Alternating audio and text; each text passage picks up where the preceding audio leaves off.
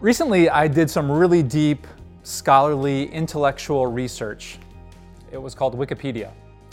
And if Wikipedia is correct, there have only been a handful of books in all of human history that have sold 100 million copies or more.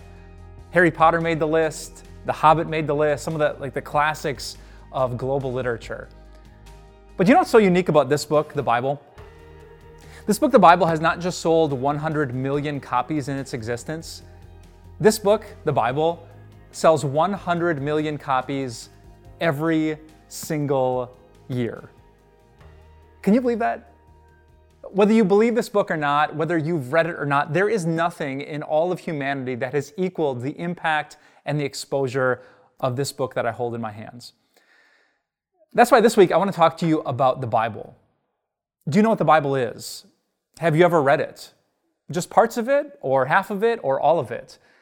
Do you feel like you understand it? Why in the world would you read it in the midst of your busy life? And if you want to read it, how should you read it, and where should you start, and what's it all about? This week I want to cover a big picture of what this book is, and I have a bold goal that for the rest of your life you would not just feel obliged to, but you would want to open this book and read the wisdom in its pages. I pray that starting this week, and hopefully for the rest of your life, you would turn to this book for guidance, wisdom, grace, faith, and salvation. Now, before I jump into all the details this week, I want you to think about this one shocking and beautiful thing, that you have something that Jesus himself did not have. If you have one of these on your phone, if you keep one of these by the side of your bed, if there's one of these in your church or in your home, you literally have something that Jesus himself did not have.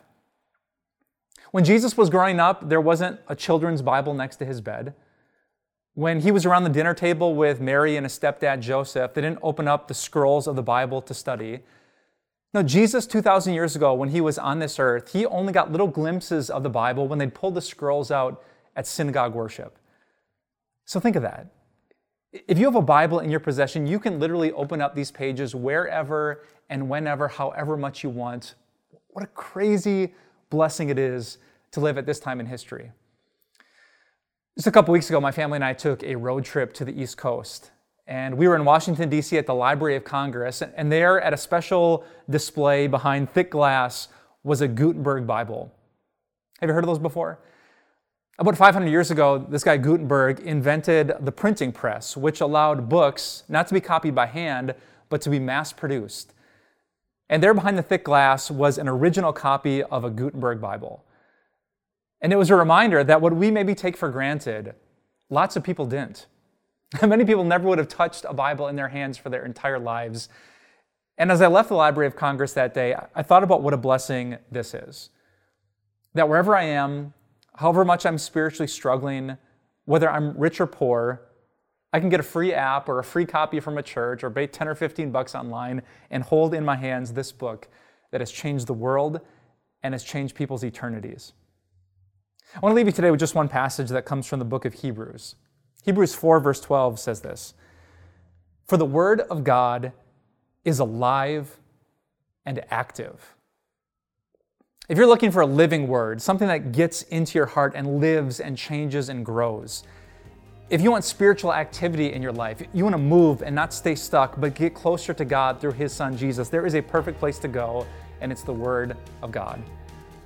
And thank the Lord, you don't have to travel to some church or some synagogue to get in contact with it.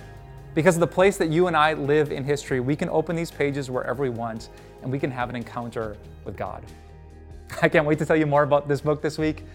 But for now, would you join me and would you pray? Dear Heavenly Father, thank you for speaking to us.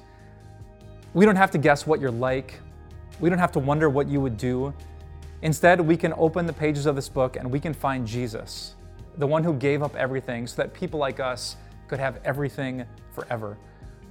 Inspire us this week, not just to pick up a copy of the Bible here and there, but to devote ourselves to it, that we would find incredible peace and joy as we think about all the blessings that come. We pray this all boldly in Jesus' name. Amen. So what do you find intriguing about the Bible? Whether you have a little bit of experience, kind of middle of the road, or years and even decades of studying this book, I would love for you to share with us what you find most compelling and magnetic and intriguing. If you could put that in the comments section below, we would love to join together as a community of people and study and grow in this book together. Thanks, and we'll talk to you next time.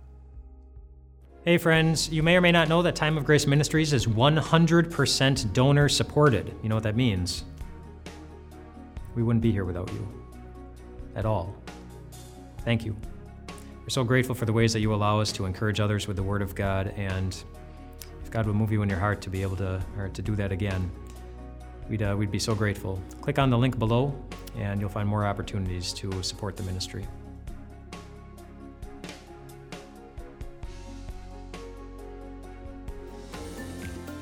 We here at Time of Grace actually have a bunch of podcasts to bless you in your spiritual life. Dr. Bruce Becker just launched a new podcast called Bible Threads. He's exploring right now the grand ands of the Bible. I'm super intrigued by it, so I hope you can check that out. And our friend Amber Albee Swenson, almost messed up your name out there, Amber. She has a great podcast called Little Things that I've actually been listening to for years. She's a faithful woman of God with a lot of great insights and a passion to teach people. So wherever you get your podcasts, make sure you check out Bible Threads with Dr. Bruce Becker and Little Things with Amber Albee Swenson.